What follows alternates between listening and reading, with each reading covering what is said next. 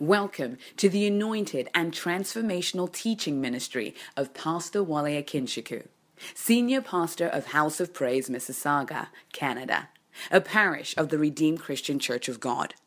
It is our prayer that as you listen to this message, that you will be empowered to achieve your dreams and fulfill your destiny. God bless you as you listen. So we've been looking at the topic, God, the Holy Spirit. Looked at two parts, so today we're going to look at part 3, God, the Holy Spirit. I'll review a little bit of what we did last week, and then we'll get into a little bit more this week. So the purpose and work of the Holy Spirit in believers is the subtitle that we've been looking at for the last 2 weeks, and today is going to be part 3. And by God's grace, month of February happens to be a month where people are more attuned to relationship building. So I'm going to start a new series on Sunday, by God's grace, if Jesus tarries, titled For the Love of God. It will interest you, trust me. I'm going to talk about marriages, I'm going to talk about all kinds of relationship, I'm talk about every kind of thing. So you keep your marriage, stay in your marriage for the love of God. Hallelujah. So the things you wanted to run away from, just stay in it for the love of God. Hallelujah. So I don't like my spouse anymore, but stay there. You see, you're getting it. You're preaching it with me already. It's going to be interesting. Thank you, Lord. Purpose and work of the Holy Spirit in believers. All right, so let's understand the basics. When God created man, in Genesis chapter 1, verse 26, God said, let us create man in our own image. Let us create man in our own image. This is God having a conversation with himself. All right? Elohim, you've learned that here at the Academy of Faith. All right? You've learned that at the Academy of Faith here. Elohim is the plural for God, actually. So Eloha is a singular. Okay, in the Hebrew, Elohim is plural. So Elohim, that means God the Father spoke to God the Son, and God the Holy Spirit. God the Son spoke to God the Holy Spirit, and God the Father, and God the Holy Spirit spoke to God the Father and God the Son. So in the Godhead of the Trinity, they said, let us make man in our own image, after our own likeness. All right, and verse 27 of Genesis chapter 1 says, male and female, he made them.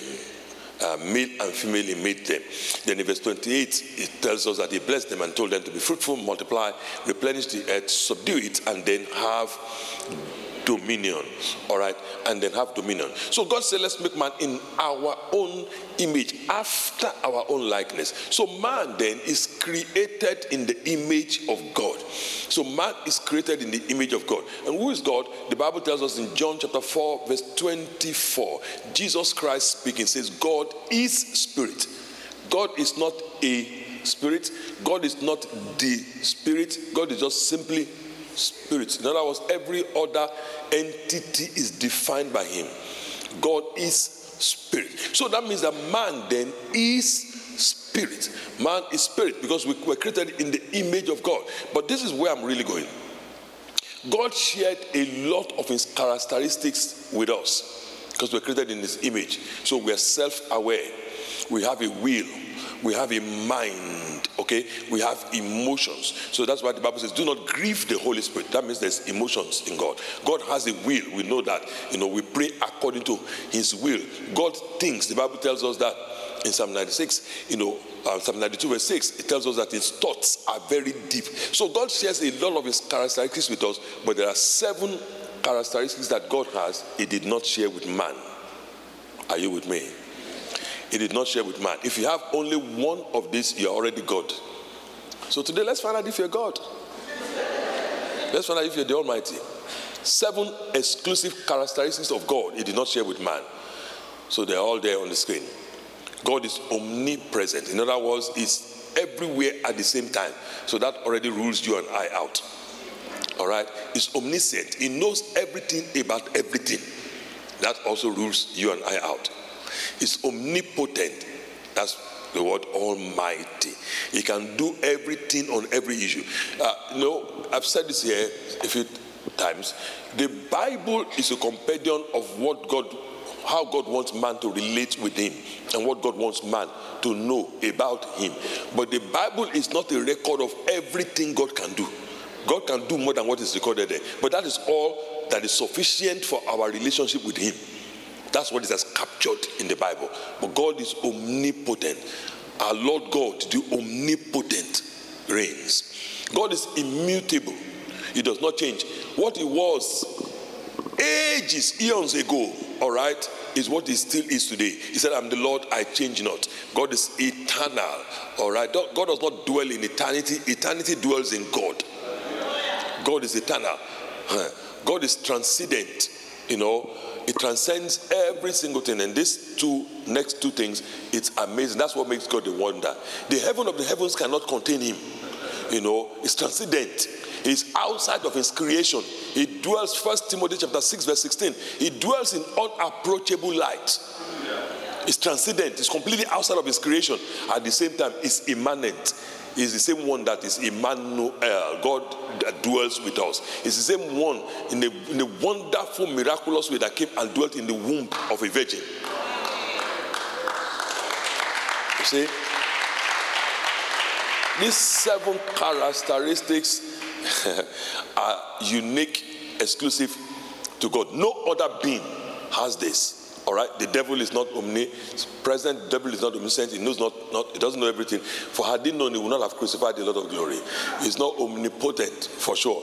Having conquered principalities and powers, Jesus Christ made a public spectacle of them. Hebrews 2:14, he destroyed them that had the power of death. That is the devil. The devil is not omnipotent. The devil changes. He was Lucifer. Now he's the devil. And he's not going to live eternally. He's been judged already. He's going to be in the lake of fire. Hallelujah. He's not a man. It's just a fake. It's a fraud. It's a fake. Thank you, Lord. It's the father of lies. So what is the purpose of the Holy Spirit? The main purpose of the Holy Spirit is different from the work of the Holy Spirit, the gifts of the Holy Spirit, or the expressions of the Holy Spirit. We did all of this last week. And the primary purpose of the Holy Spirit is stated in John 16:13-15. This is important, and I need to go through it again with us. One of the reasons why believers struggle is because of what the Bible says in Amos chapter 3, verse 3. Can two walk together except they be agreed? If you and I don't agree with the purpose of the Holy Spirit, we will not be able to walk with the Holy Spirit. In other words, we will not have a meaningful, dynamic relationship with him. And the primary purpose of the Holy Spirit is stated by Jesus Christ in John 16:14, when he says, he will glorify me. That's it. That's the primary purpose, okay? He will glorify. Every other thing the Holy Spirit will do, all right, is filtered or vetted by this primary purpose. In other words, everything Holy Spirit is going to do. So, for example, the Holy Spirit is the person of the Trinity that is here on earth with us today, representing Jesus Christ. Jesus Christ said, I will send him, he will proceed from the Father. Are you still with me? All right. So everything is going to do for us today now. So we pray, Lord, I want you to be healed. Lord, I want to get married. Lord, I want a job. Lord, I want some doors to open to me. I want favor. The Holy Spirit God is going to do it through his Holy Spirit. But the first vetting process that he goes through is that, will this thing glorify Jesus Christ? Will it lift up the name of Jesus? So you and I are going to experience God to the degree to which we align with this primary purpose. Jesus must be glorified. Come on now, somebody. Jesus must be glorified. So if you have the mindset that you just have a challenge or something like that, and you run to God, you want God to solve it for you so that you can go back and live your life the way you were living it before, it's not God you will meet. You won't find him that way. You won't find him that way. You must have a mindset that Jesus has to be glorified. So the primary purpose of the Holy Spirit is to glorify Jesus in and through the lives of believers. So there is something God wants your life. There's a dimension of glory your life should bring to Jesus. And if you will cooperate with the Holy Spirit, there is a dimension of glory your life will bring to Jesus that my life cannot bring to Jesus.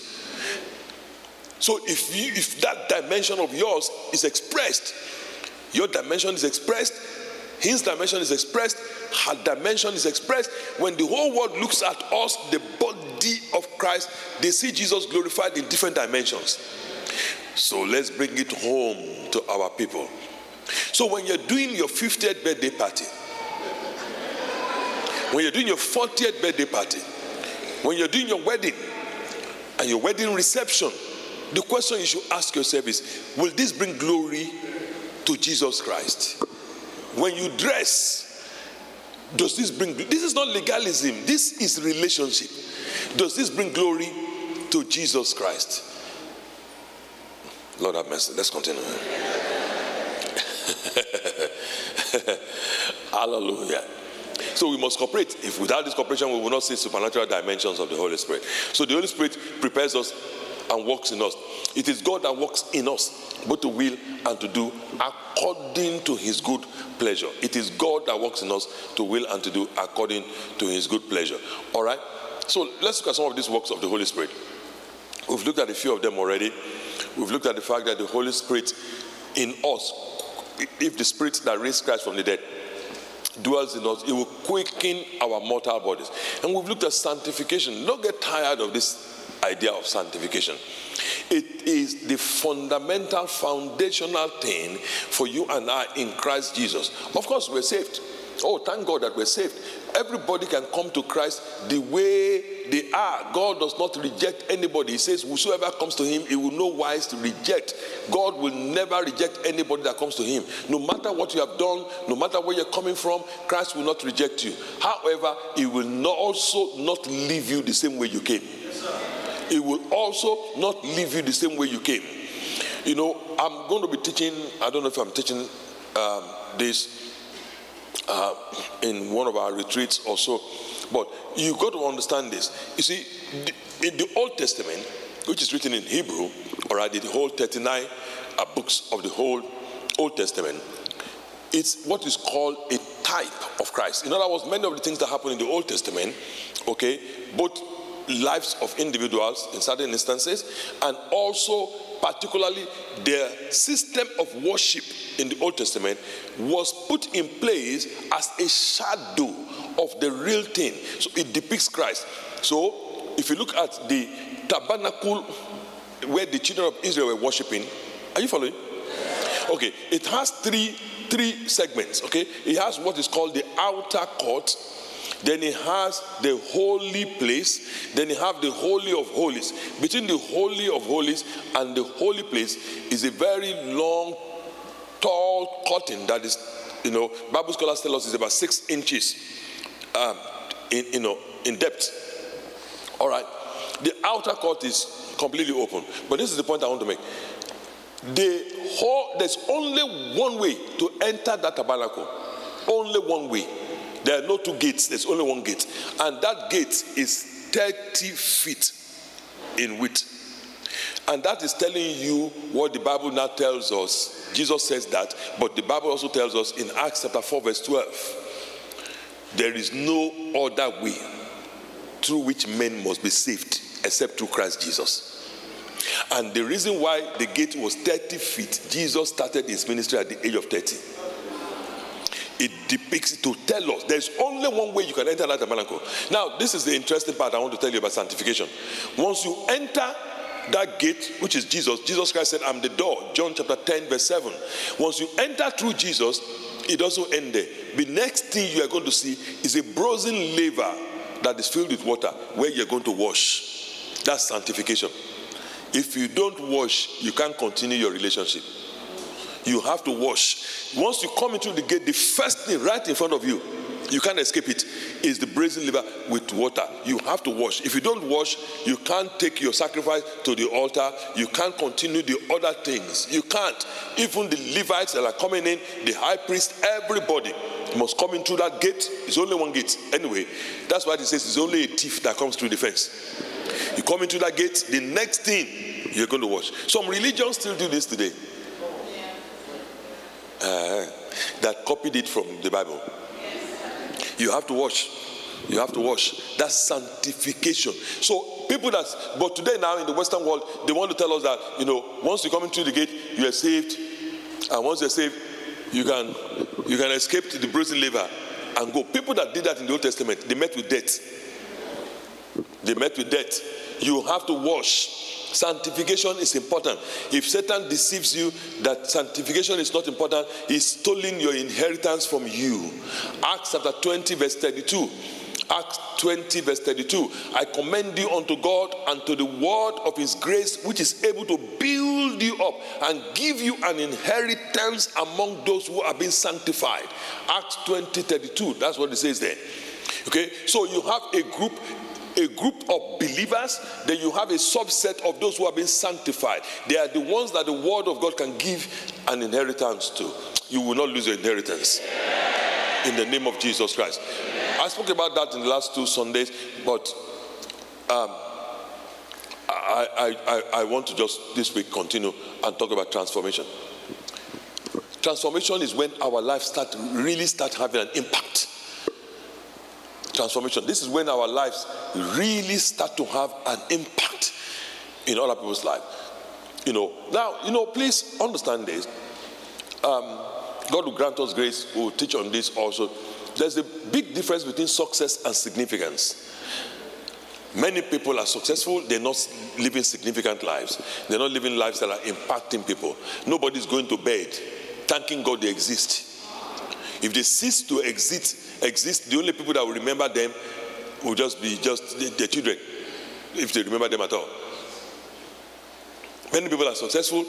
They piled up cars, piled up houses, piled up money, but it's not touching anybody. There's nobody's life that has been touched.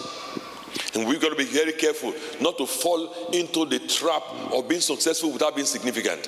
It leads to unfulfillment. You're just going to have this hole in your heart. Are you hearing what I'm saying?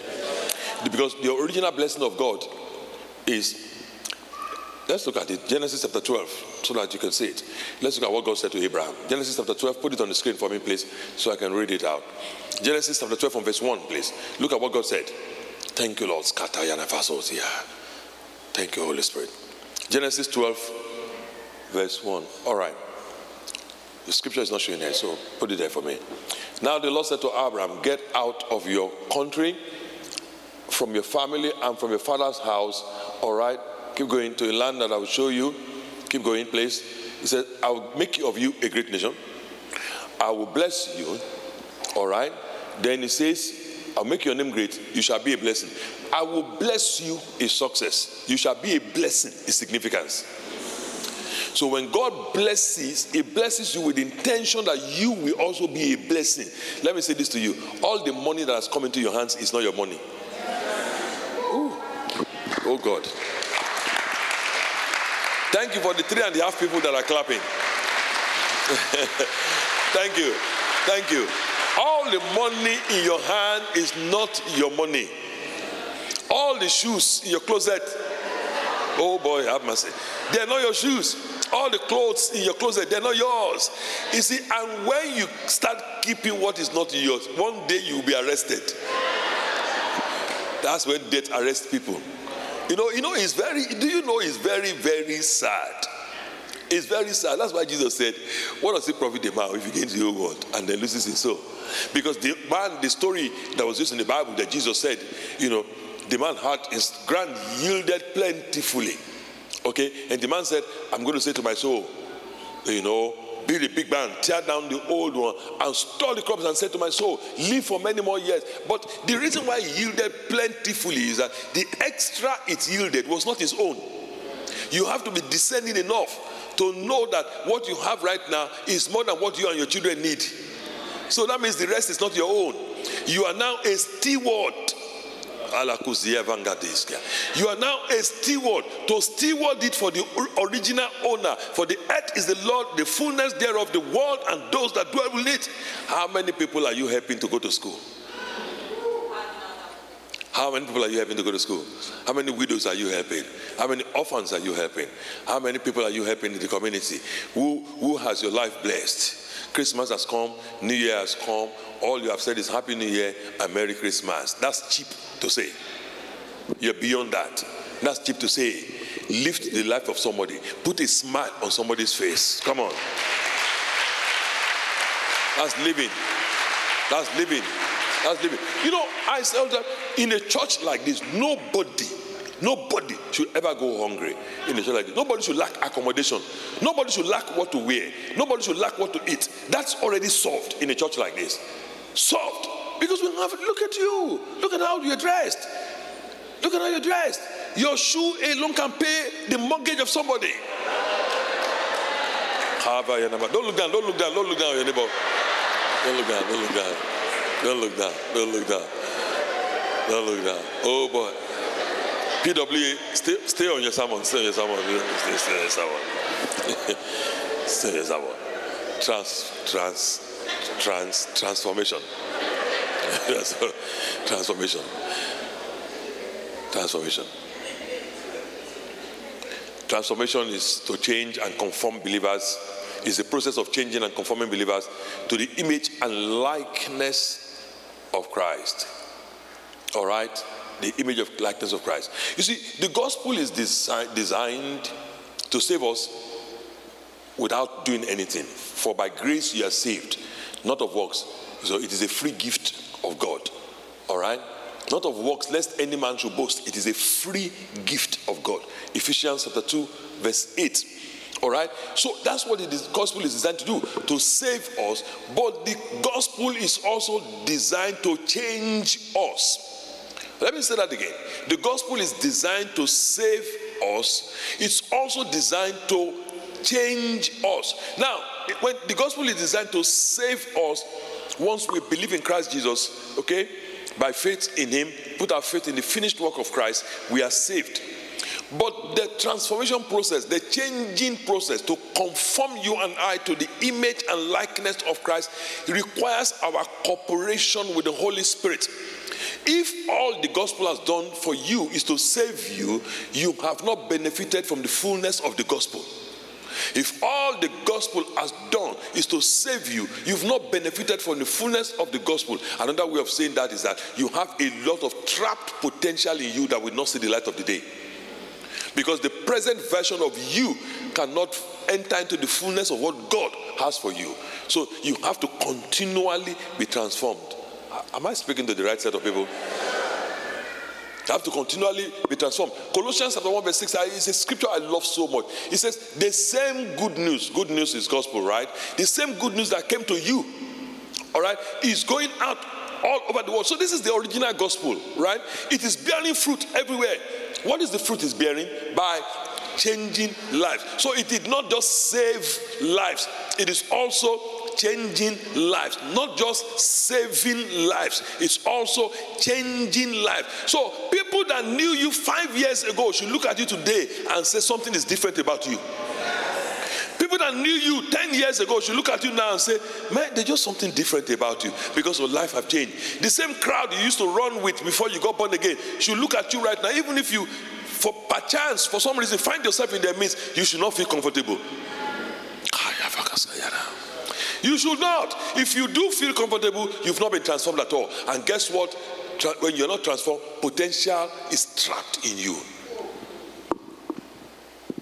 It's bearing fruit everywhere by changing lives, just as it's changed your lives. It's bearing fruit everywhere. I love that all over the world. So whether it's in the Western world, in Africa, in Asia, in Pacific, anywhere, Australia, New Zealand, anywhere in Europe, it is supposed to be the same gospel that changed lives. Thank you, Lord. For he whom he did foreknow, he also predestined to be conformed to the image of his Son, that he might be the firstborn among many brethren. All right? Conformed to the image of the Son. Originally, people were called Christians because they look like Christ. Today, people are called Christians because they don't look like him at all. Transformation also means your mindset is changed to being Christ-centered. This renewal of the mind is powerful. This is what allows the trapped potential in you and I to be released. You see, when I say the present version of you, the present version of me cannot enter into the fullness of what God has designed for us. What that means is that as we continue to walk with Christ, we are being transformed. Trans is change, formed, formation. So there's a change in our formation through the renewing of our mind. Why? Because as he thinks in his mind, so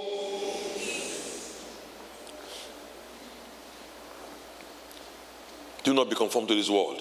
Therefore, whatever you do, whatever you eat,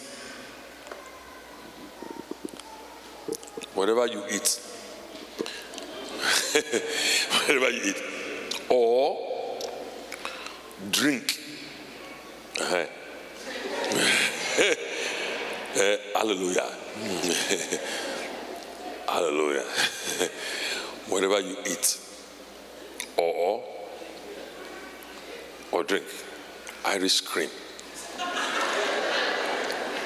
Hallelujah. A little bit of brandy. Thank you, Jesus. Whatever you eat or drink, whatever you also do all to the glory of God. This is the renewed mindset. The renewed mindset is you vet what you are doing through the lens called the glory of God. Does this bring glory to God? The little quarrels we're having, does it bring glory to God? Is it really worth it? Does it bring glory to God? Transformation. Transformation also means to enable a favorable turnaround for the believer. Now, it's amazing that Pentecostal Christians, this is the part they like. They don't like the first two parts of transformation, to be conformed to the image of God and the renewal of our mindset. It's the first two parts of transformation. Conform to the image of God, to change. The second part, rechanging your mindset. Changing your mindset. Change your mindset from the mindset of poverty. We live in a kingdom of abundance. Change your mindset from a mindset of hoarding things. Change it to a mindset, from a mindset of accumulating things to a mindset of distributing things. Change it from a mindset of it is my own, ownership, to a mindset of stewardship. I'm here to manage the resources of God. The earth is the Lord, and the fullness thereof, the world and those that dwell in it. So then this is what now enables us to have favorable turnarounds. So all things now begin to work together for our good, because you love God and because you're now called according to his purpose. What is the primary purpose of the Holy Spirit again? To glorify Jesus Christ. So that is when all things can work together for your good. This scripture does not work if you pray with it, confess it from now till Jesus comes, if your life is not in conformity with the purpose of God. It is all things only work together for good to those who are called according to his purpose, not according to their own personal selfish desires.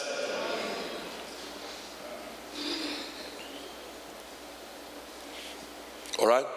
Okay, let's look at the next thing the Holy Spirit does. Rush through this.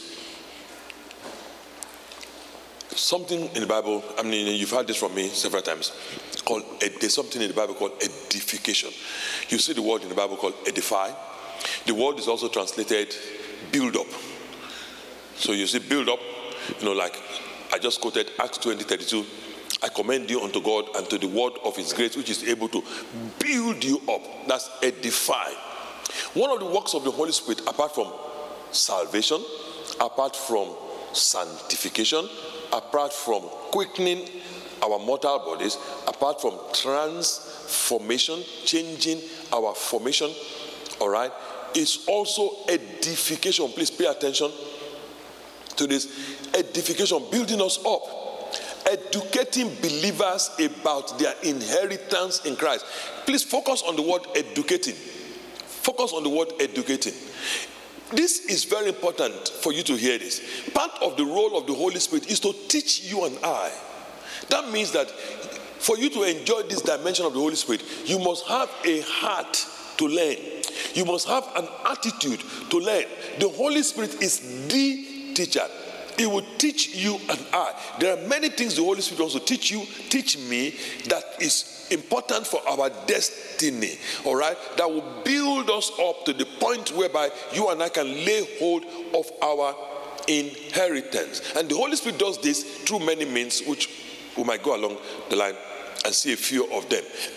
Educating believers about their inheritance. Ephesians chapter 1, verse 7 to 11. First, let's look at verse 7.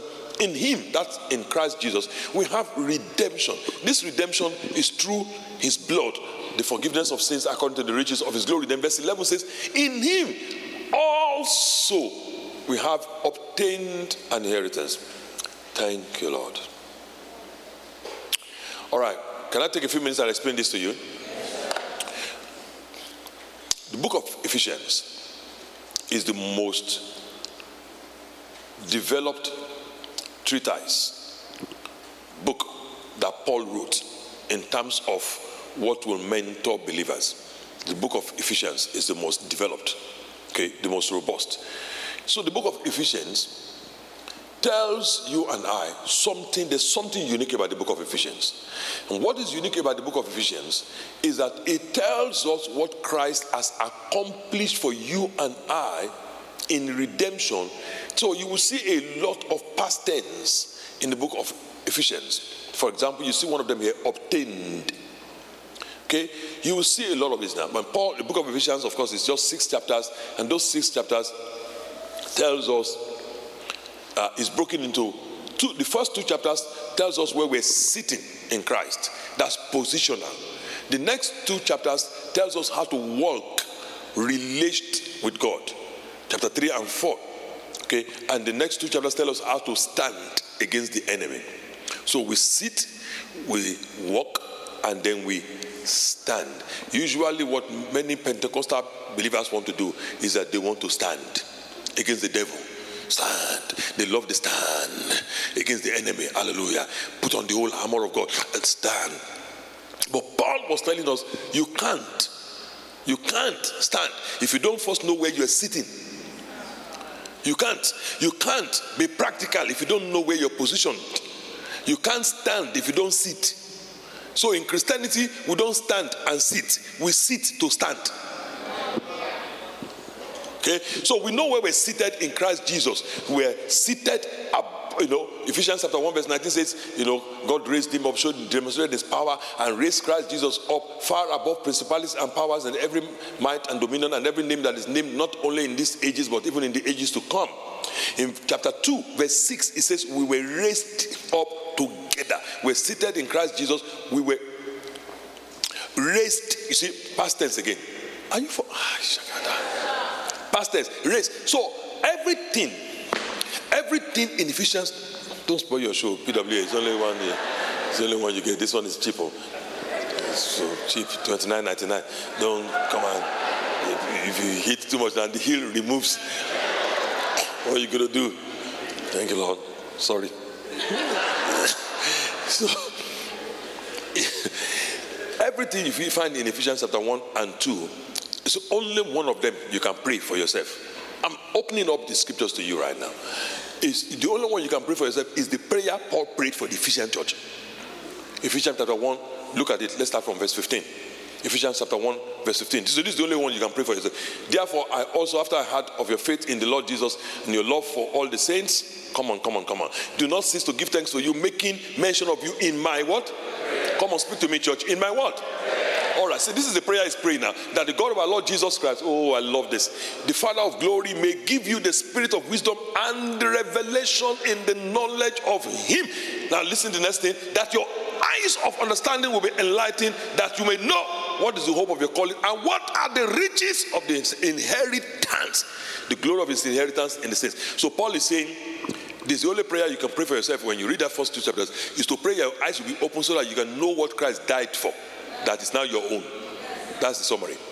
So every other thing you see in Ephesians chapter 1 verse 2, you can't pray it for yourself. Why can't you pray it for yourself? Because it's already a fact that is accomplished in redemption. So you cannot pray for yourself now. You look at Ephesians chapter 2 verse 6. Put it up now. Ephesians chapter 2 verse 6 now. It says we're raised up together and made to sit together in heavenly places. And you look at it and say, oh God, raise me up, oh God. Let me sit with Christ in heavenly places. You can't do this because it's past tense. You were raised together. All you can do when you're dealing with the fact of redemption is to believe it. You either believe it or you don't believe it, but you can't pray it. It's a done deal. Hallelujah. It's a done deal. So you are raised up together. I'm raised. Can you say that with me? Is it okay? I'm raised up together. I'm raised up together. I'm seated in Christ Jesus. Hallelujah. You are. Now, you don't need to feel like it. You just need to believe it. Because it's a fact of redemption. All right. If you don't yet have to come to the full assurance of it, then it tells you to pray your eyes of understanding to be enlightened, then so that you can know what are the glory of his riches of the inheritance, glory of your riches, the inheritance of the saints in Christ Jesus. So you pray, when you pray that your eyes be open, the assurance comes to you. You begin to have the consciousness that it's true. I'm seated in Christ Jesus. But let's move on. Ephesians 1 verse 11 then. In him also we have obtained, past tense again, an inheritance. Do you have an inheritance? Come on, say to me. Do you have an inheritance? Say with me again. Do you have an inheritance? Oh, can you say with me, I have an inheritance in Christ? Oh, say with me, I have an inheritance in Christ. Say with me again, I have an inheritance in Christ. Because it is true, you have it said you have obtained. Once you are in him, we have obtained redemption by his blood. If you've obtained redemption by his blood, at the same time you obtained redemption by his blood, in him also means in addition to the redemption you obtained, you also obtain inheritance. So you obtained redemption by his blood, you obtained inheritance by his blood, you obtained position sitting in him by his blood, you obtained all these things by his blood. Thank you, Lord. Can somebody just lift up one hand and just thank Jesus for what you have obtained? Oh, thank you, Lord. I've obtained the redemption, I've obtained the inheritance, I've obtained my position in Christ. Glory to your holy name. Thank you, Lord. Now we have obtained an inheritance. Then the question then is, what is the inheritance? Where is it? What is it? Where is it? What is it? That is where the ministry of the Holy Spirit comes in. So the whole ministry of the Holy Spirit now begin to educate you and I about this package we have received, and begin to tell you, open it. You open it. You say, but I don't understand what is there. He begins to now teach you about this inheritance, and the inheritance is yours in Christ, and begins to now tell you we've been blessed with every spiritual blessing in heavenly places in Christ Jesus. He begins to now tell you, listen, it is yours, but it's in heavenly places. You now need to know what to do to pay the custom fee to bring it here on earth. That custom fee might be praying and fasting. The custom fee might be other things you need to do. It might be for you to give so that it can be given to you. You know, that is just what you have to do, is the means which God has put in place for what is in heavenly places to come to earthly places to be useful to you. But you have obtained an inheritance. I've obtained an inheritance. You have obtained an inheritance. It is yours. It is yours. I'm not struggling for it. I didn't qualify for it by my own power. Colossians chapter 1 verse 12. I love it. It tells me that already. Colossians 1:12. So if somebody is looking at you and saying, who do you think you are? You don't even qualify for this. I know you. You're just an immigrant. Just tell them, Colossians 1:12. I was going to say something else, but Colossians 1:12. I just remember I'm a clergy. Giving thanks to the Father who has to be. So when somebody says you don't qualify, well, I don't know how you're judging it, but thank God you're not the one marking my paper. The Father has qualified me. Is there somebody in the house today that the Father has qualified? I want to see two people that the Father has qualified. Let me see the three people the Father has qualified to be a partaker of the inheritance. Open your mouth and just give him praise right now. For 30 seconds, give him praise right now. I'm qualified. Thank you, Jesus. Father, you have qualified me to be a partaker of the inheritance. Glory to your holy name, Lord. In Jesus' name we pray. Please be seated for a minute. That's why then it's possible for you to look at people and you see the way their life has evolved and developed, and you say to yourself, but they don't qualify for this. Yeah, by your own marking scheme, you think they don't qualify.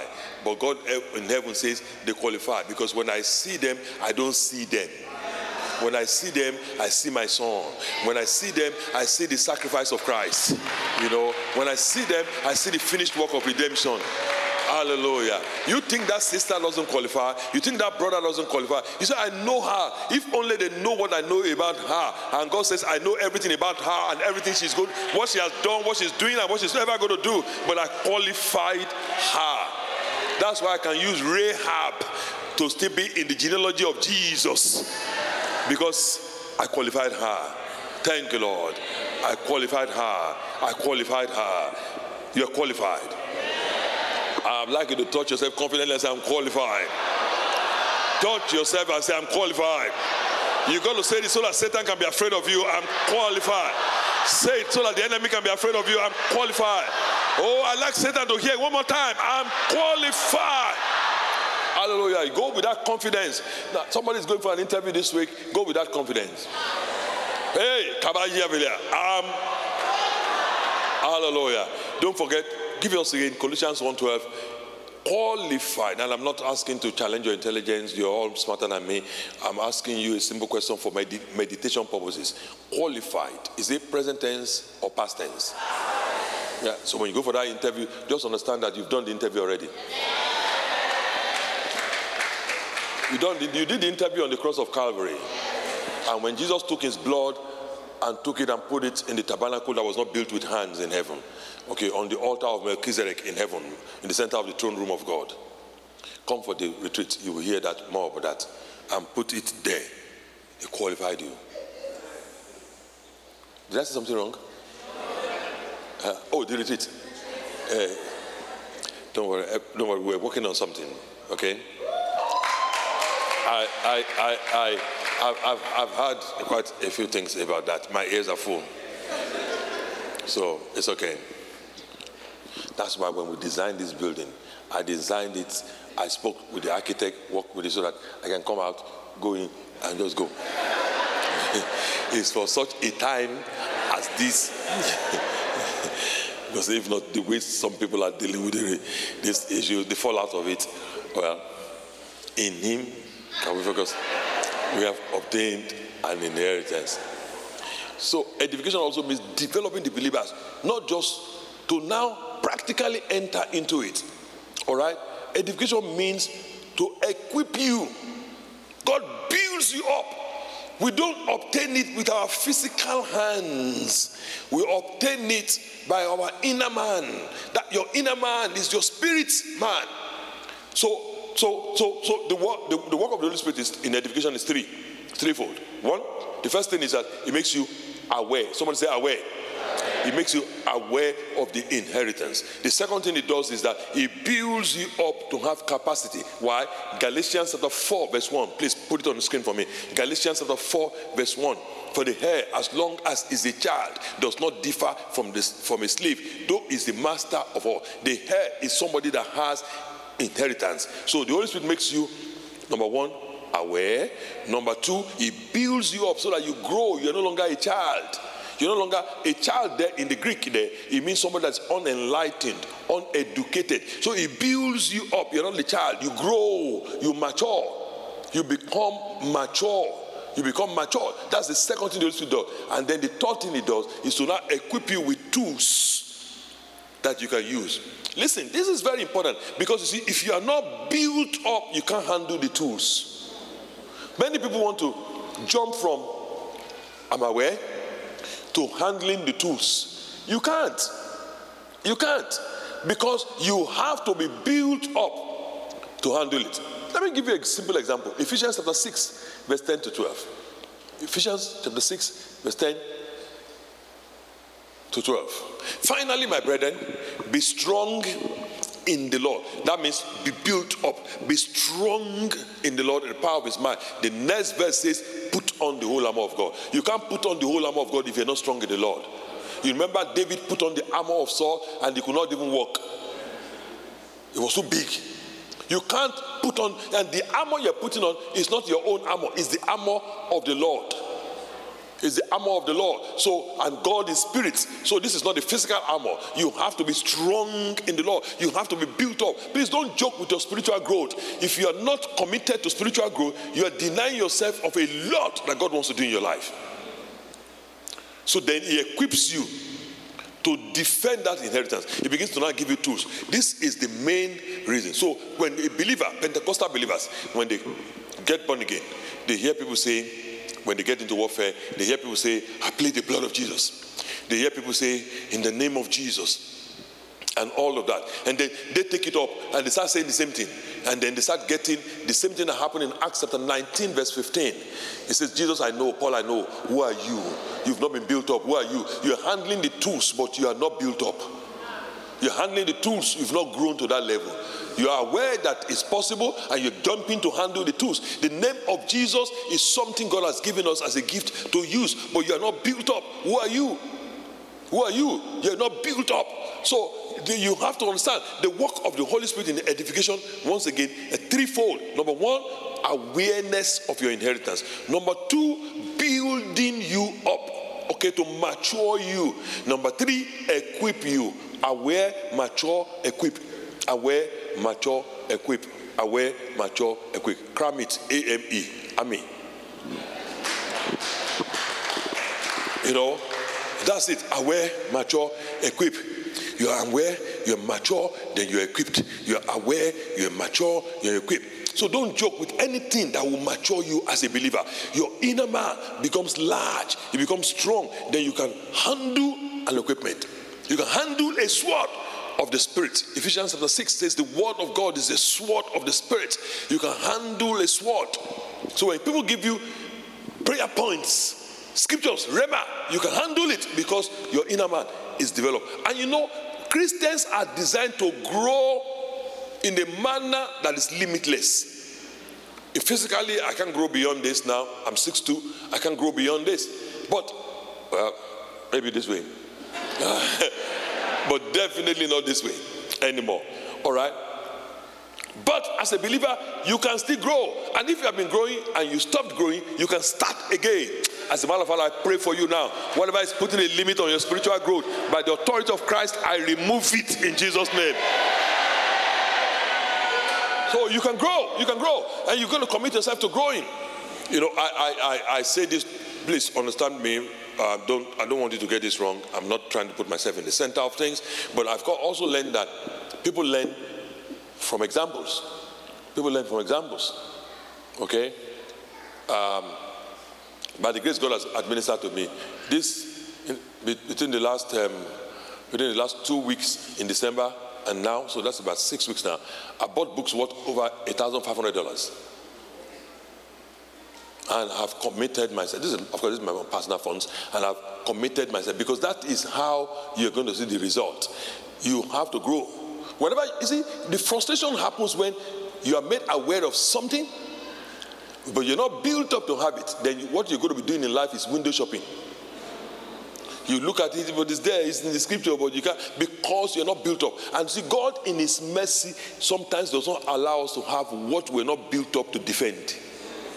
Because you having it alone automatically attracts attention. It attracts attention. It attracts attention. There are certain things that happen in your life, it attracts attention. People point to you.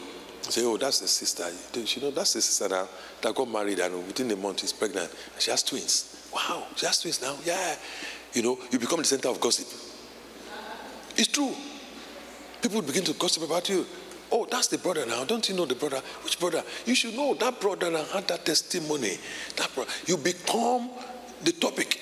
And you know, God said, this is my beloved son, in whom I am well pleased. Satan said, really? Oh yeah, let's go. And Satan started temptation in Matthew chapter 4. This is my beloved son. Satan followed.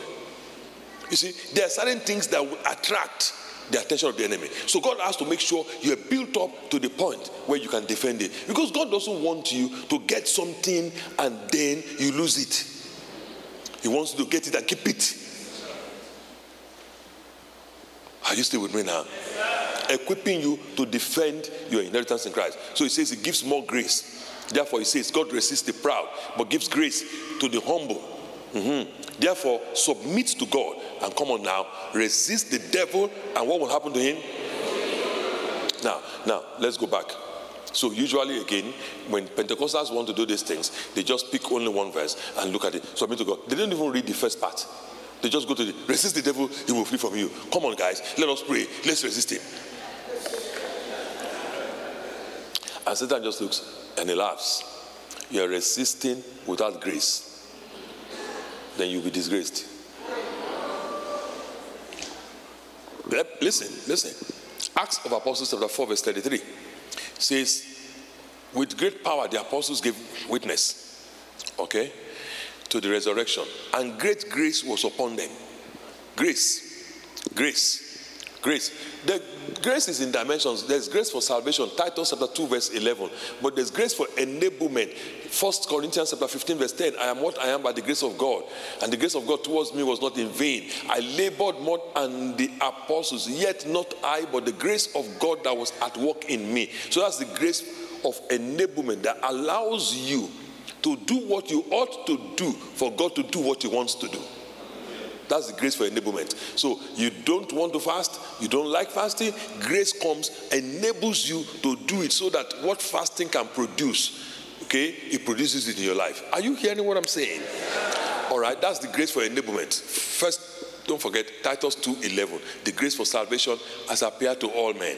Grace for enablement, 1 Corinthians 15 verse 10. Don't worry, it's not on my slide, I'm just giving you extra. Okay, and then there is the grace that produces the supernatural, that produces the results, basically. Now that's what you find in Acts 4:33.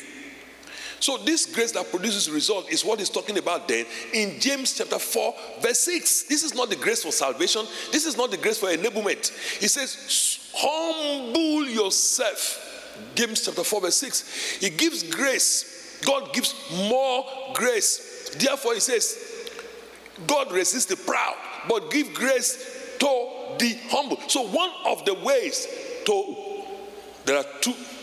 Can I continue on this part? I should just leave my slide for a minute. Because I feel this is a word for somebody here. There's grace for salvation, Titus 2:11. The grace of God, Titus 2:11. Titus 2:11. The grace of God. Put it on. The grace of God that brings salvation has appeared to all men. This is the grace that is the same for all men. It doesn't matter who you are, the grace of God for salvation. So when people are talking about grace, the gospel of grace and all, this is what they're talking about. All right? But there's the grace for enablement. 1 Corinthians 15 verse 10. This is important. 1 Corinthians 15 and verse 10. I am what I am by the grace of God. The grace of God towards me was not in vain. So for some people it's even in vain. But it was not in vain for me, for I labored, I worked harder than any other person. Yet not I, but the grace that was at work in me. Are you following now? It was at work in me. So whatever I needed to do, at the time I need to do it, the grace is available for me to do it. That's the enabling grace. Now then, there is the grace that produces progress, that produces results. All right? That generates the result, the supernatural. And this is what you find here. It's also what you find, and I'll tell you what to do to get that. I think that's the point I'm going to. Let's look at it. This is what you find then in Acts 4:33 and James chapter 4 verse 6. Let's look at it again. You see one of the first keys to this grace that produces result. James chapter 4 verse 6. He gives more grace. Immediately the first thing you see here is that this particular grace can increase. The grace for salvation is the same for everybody. It has appeared to all men. Enabling grace, you can tap into it. But this particular grace is what makes us different in the body of Christ. It's the grace that produces the result. You can see here, it gives more grace. Listen please. It gives more grace. Therefore, he says, God resists the proud. But, keep going please, gives grace to the humble. Now listen very carefully. All Satan needs to do is to get you and I proud. When you get to that point, we have already reached our cap. God is the one that will be pushing you down. He is to resist the proud. Now, the good thing about God is this. You have to understand. Romans 11:29. The gifts and the callings of God are without repentance. So if God has given you something, he won't take it back, but it will be the last he will give. That will be the last level you can be in. He won't take it back, but he said, leave him there.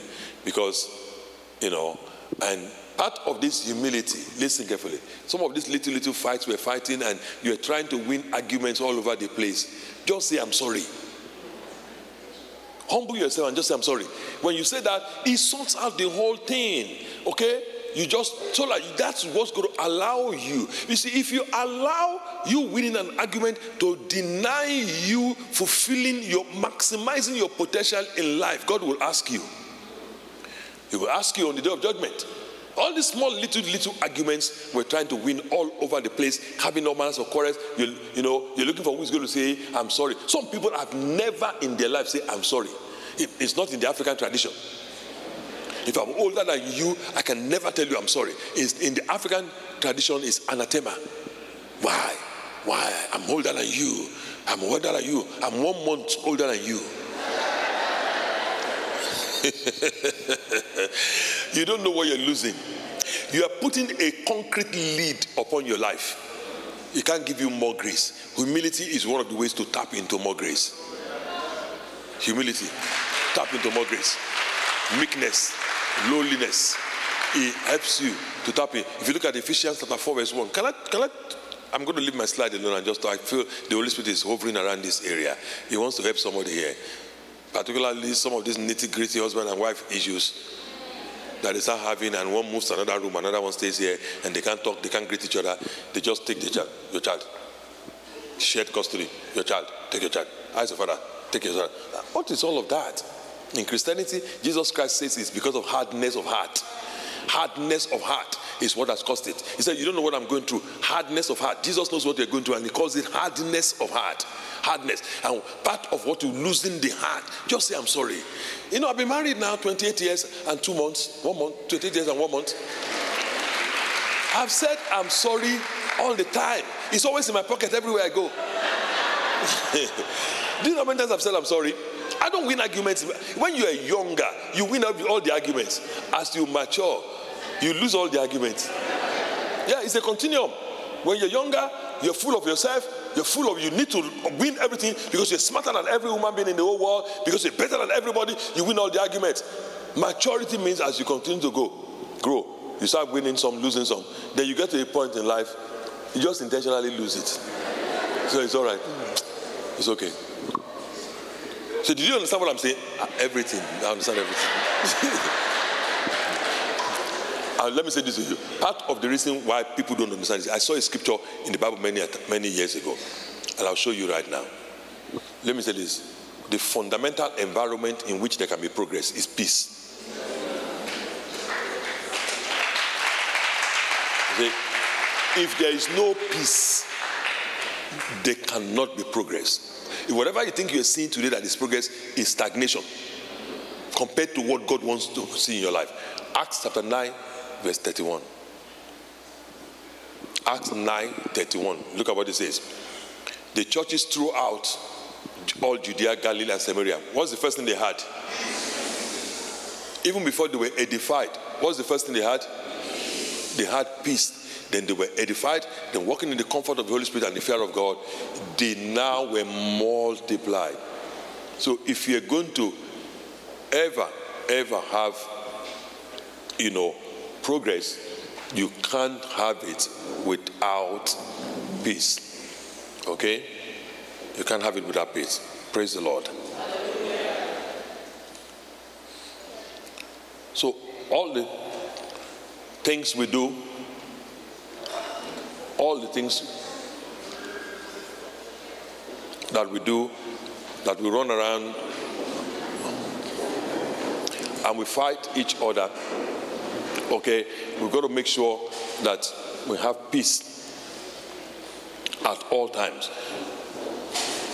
Where you can avoid the quarrel, avoid it. Where you can avoid the quarrel, avoid it. Where you need to say I'm sorry, say it. Okay? It's because of the progress you are going to make. I've seen a lot in almost 24 years of doing this right now. I've seen a lot. I've seen many people's destiny, lives completely limited now. I know people, and I don't want to go into too many stories here, that are just limited now because they just can't do that. So it is this grace that multiplies that you can now apply. When you resist the devil, it flees from you. That's the first thing. The second thing is 2 Peter chapter 3 verse 18. 2 Peter chapter 3 and the 18th verse. Quickly. Grow in the grace and the knowledge of our Lord Jesus Christ. That's the second thing that grows the grace. The first one is humility. The second one is growth in the knowledge. There's a specific knowledge area. So it's not knowledge in everything. It's a specific knowledge area. It is the knowledge of our Lord Jesus Christ that the grace will grow in. Are you still with me? So the first one is humility. The second one is the knowledge of our Lord Jesus Christ. So you need to start knowing Christ Are you with me? You need to start knowing Christ more than you know Christ today. Yes, Christ died for you. You need to know him more than you know him today. What do you know about Christ? You know him as a Savior. Do you know him more than that? Some people only know Christ as a Savior. Some say, I know him as a Savior. I know him as a King. Do you know him more than that? Do you know who Christ is more than that? Well, when we come back to our Academy of Faith, we're going to look at that. Okay? Yeah. We're going to look at those kind of topics, and break it down. You need to know who Christ is. Who is Jesus? All right? Who is Jesus? So that's how you grow in grace. Then you resist the devil. Then he flees from you. Benefits of spirit-led edification. Let's run through it quickly. So as the Holy Spirit begins to build you up, certain things you begin to get. And this is how you know. It's both the benefit and how you know you're being built up. The first one is revelation knowledge. Okay? Revelation knowledge. That's the first one. Revelation knowledge. What is revelation knowledge? Revelation knowledge is apocalypse. It means something that is already there but that was now unveiled to you. It's always been there but it's unveiled to you. Another way of saying it is, in Pentecostal system, is rhema. In other words, the voice of God behind the written word. The voice of God behind the written word that leads to inner persuasion, birthing faith in you. That is the theological definition of rhema, appearing 70 times in the New Testament. The voice of God behind the written word that leads to inner persuasion, birthing faith in you. That is the definition of rhema. So that is revelation knowledge. It's there. All right? But somehow, so for you, the way you interface and interact with it, revelation knowledge is that you read in your Bible, then the first thing is that it grabs your attention. A particular verse or phrase or verses grabs your attention. So when it grabs your attention, the Holy Spirit is calling your attention there, holding you down there. Stay here. I want to say something. And then it begins to speak to you from that verse or phrase. It might even be one word. It begins to speak to you. If somebody else takes it, it's not going to apply to them in that particular area. Are you following what I'm saying?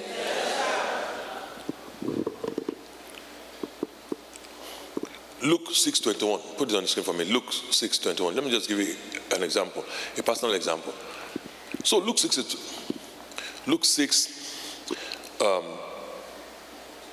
No, this is not the one actually.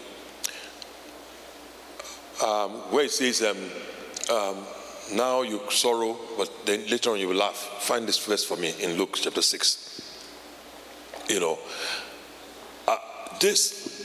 What it means generally, I've told you in Academy of Faith, there's only one interpretation of the Bible.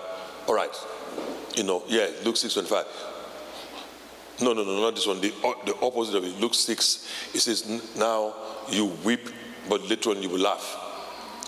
Try and find it for me. So you find that there's only one interpretation. There's no private interpretation, but there are many depths of insight. So revelation knowledge is insight in the scriptures. All right? So the highest level of knowledge known to man is revelation knowledge. All right? So give me the Luke 6:21. I think it's 21. I think I was right originally. All right.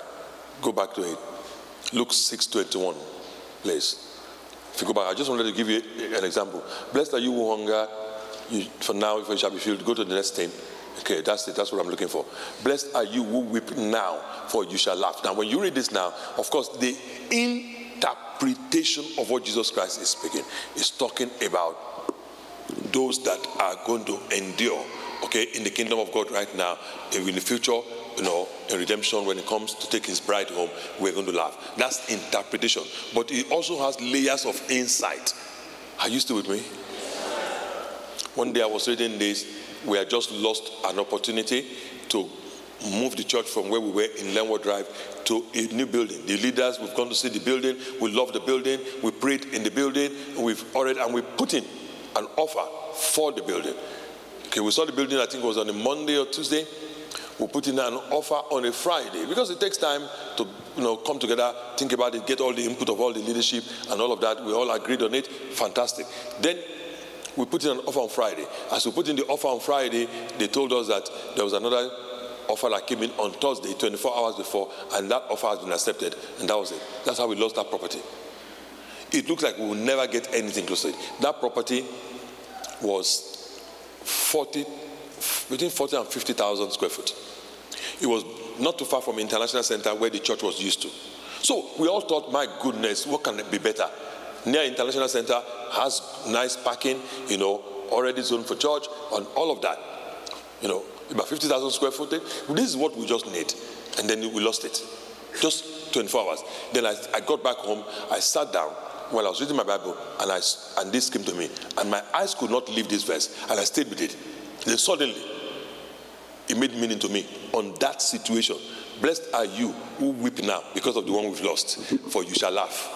That was something else is coming. I called the member of the board, and I told her, I said, we are going to be getting another opportunity. I want you to be on alert, because she had traveled. I want to be on alert. Once we get an opportunity, so that immediately we can come together, we can look at it. And that's exactly what happened. That's why it is this scripture that brought us to this building. Now, the previous one we lost was about 10 to 12 minutes or 15 minutes away from our last building that we used in Lenwood Drive. This one is 5 minutes drive from that. This one is bigger. This one is 75,000 square foot, because of the revelation knowledge of God. Okay?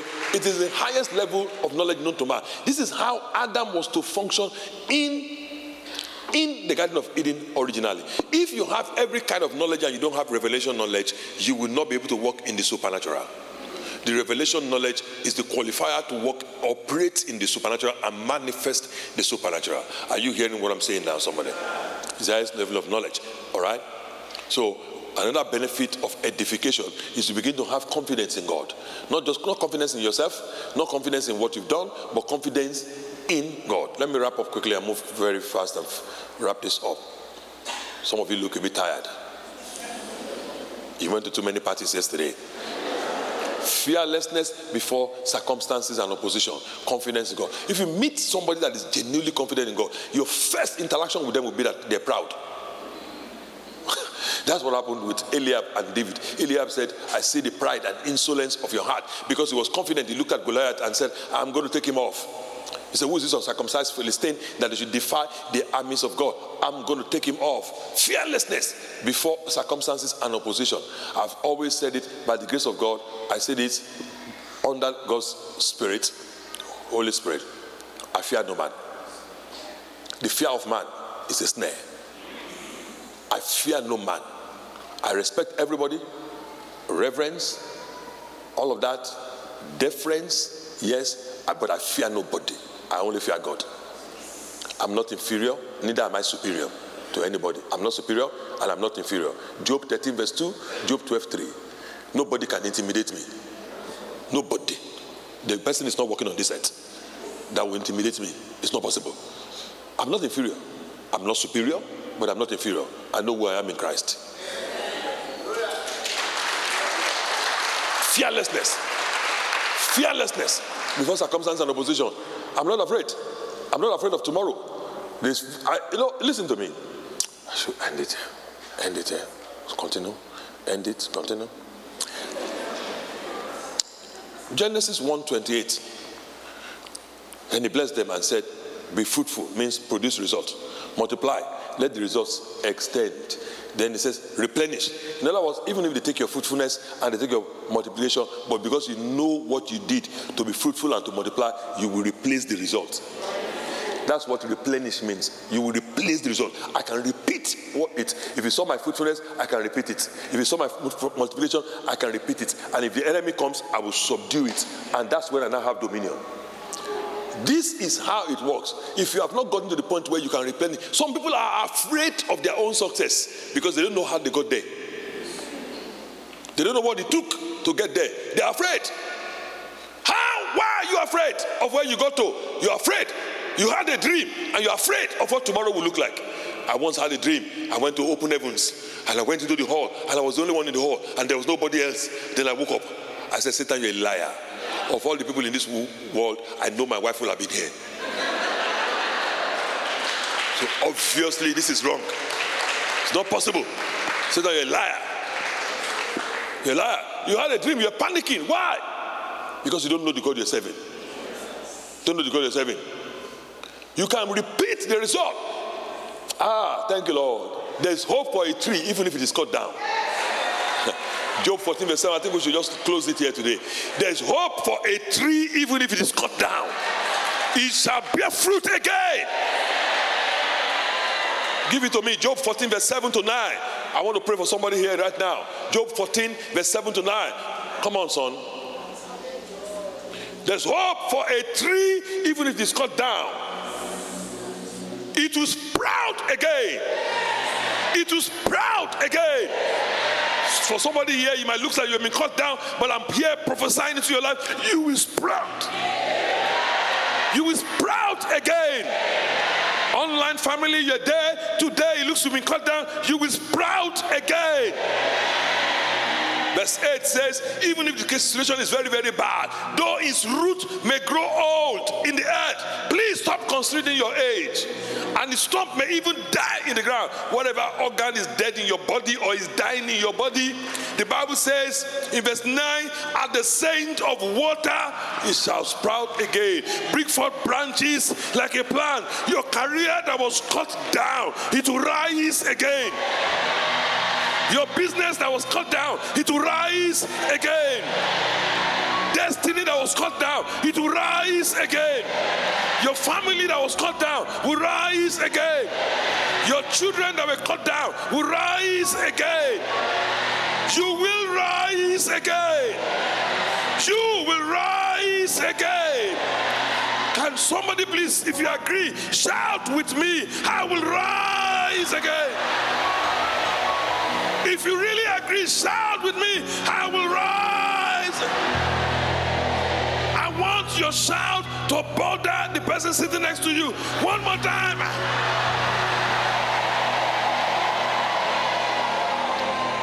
Why are you saying this? You are declaring into the realm of the spirit. Your mouth is your own trumpet.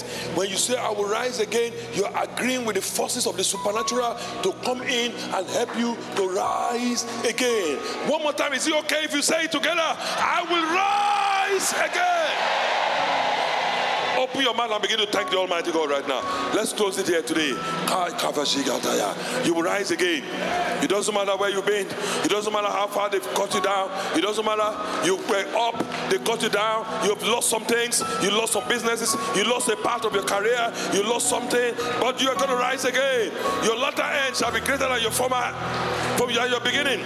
Though your beginning is small, your latter end shall greatly increase. The glory, the future glory of this temple shall be far greater than its former glory. You will rise again. Man might have cut you down, but you will rise again. Situation cut you down, you will rise again. Circumstances cut you down, you will rise again. The enemy cut you down, you will rise again. You will rise again. You will rise again. You will rise again. Thank you, Lord. In Jesus' name. I have a prophetic word for somebody that I had in my spirit. Okay, in this house, just in case you're wondering, we believe in the ministry of the word, Acts chapter 6, verse 4. We also believe in the ministry of the Spirit. And by the ministry of the Spirit, I perceive somebody here, and I declare this word that God has put in my spirit over you. The best of you is yet to be seen. The best of you is yet to be seen. The best of your children is yet to be seen. The best of your career is yet to be seen. The best of your business is yet to be seen. Father, I receive this. The best of you is yet to be seen. Now, I want you to do this, personalize it. The best of me is yet to be seen. Come on, declare it 3 times. The best of me is yet to be seen. The best of me is yet to be seen. One last time. The best of me is yet. This is the word of God concerning somebody. Please stop looking back. Stop looking back. Stop romancing the past glories. It's okay. Draw strength from your past victories. Draw strength from your past testimonies. David did that. Draw strength from the credibility you've gained behind. But understand, there's so much more land to conquer. The best of you is yet to be seen. The best of you is yet to see. On the authority of God's word, I declare over somebody here, you will go from glory to glory. The person knows who they are. You will go from glory to glory. You will go from glory to glory. I'd like you to watch out. 90 days from today, you will receive your first major promotion. I'd like you to write it down. 90 days from this day, you will receive your first major promotion of this year. The first major lifting of this year. The first major lifting of this year. The first major lifting of this year. The first major lifting of this year. The first major lifting of this year. In the name of Jesus. As I'm ministering to you right now, I perceive a lot of grace being dispensed. Within the next 90 days, your first major testimony of this year will be in your hands. In the name of Jesus Christ. I exercise authority under the supreme priesthood of Jesus Christ today, and I say over you, whatever will resist what God wants to do in your life this day, I come against it by the authority of Christ. I rebuke it in Jesus' mighty name. Whatever will not allow you to be restored to a higher position after you have been cut down, I rebuke it in Jesus' name. Forces of darkness, take your dirty hands off her career. Take your hands off his career. Take your hands off his businesses. Take your hands off her businesses. Take your hands off his destiny. Take your hands off her destiny. In the name of Jesus Christ. If you have not said amen at all throughout, please say amen to this one. I speak on the authority of the word of God. You will not sorrow this year. You will not regret this year. You will not sorrow this year. You will not regret this year. Thank you, Lord. Your basket shall be full of testimonies. In the name of Jesus. When men say there is a casting down, you will say there is a lifting up. Exodus chapter 1 verse 7. Put it on the screen for me. So I pray for the people of God. Exodus chapter 1 verse 7. But the children of Israel were fruitful and increased abundantly, multiplied and grew exceedingly mighty, and the land was filled with them. Give me the verse where it says, the more they afflicted them, the more they increased. Find the verse for me. It's in chapter 1. I pray every affliction you've been through, every challenge, okay, it's verse 12. The more they afflicted them, the more they multiplied and grew, and they were in dread. The more they afflicted them, everything you've gone through, in the name of Jesus Christ, it turns around into a testimony for you. It turns around into a testimony for you. In the name of Jesus. Whatever has been thrown on your path to be an obstacle becomes a miracle for you. I know it was just for one person. Whatever has been thrown in your path to be an obstacle, today becomes a miracle for you. Whatever stopped other people will not stop you. Whatever stopped others will not stop you. What stopped the children of others will not stop you. In the name of Jesus Christ. You will not sorrow about your children. You will not sorrow about your family. You will not sorrow about your children. You will not sorrow about your family. In the name of Jesus Christ. Good news is coming your way. That's right. I know it's for the sister at the back. Maybe it's for the one online. Good news is coming your way. Maybe I should remind you that when we say amen in church, we are homologous. We are confessing, agreeing with the conclusion of God. We are agreeing with the conclusion. Good news is coming your way. In the name of Jesus Christ. Lift your hands and thank him for this morning. Thank you for today. What God has done in your life today. Come on, go ahead. Glorify his name. Glory to your holy name. Thank you and thank you, Lord. I appreciate you, Jesus. Thank you, Lord. Be exalted, O God. Be glorified, O God. In Jesus' mighty name we pray. This is the end of the message. We are sure that you have been blessed. For more information, please visit our website at www.houseofpraise.ca. God bless.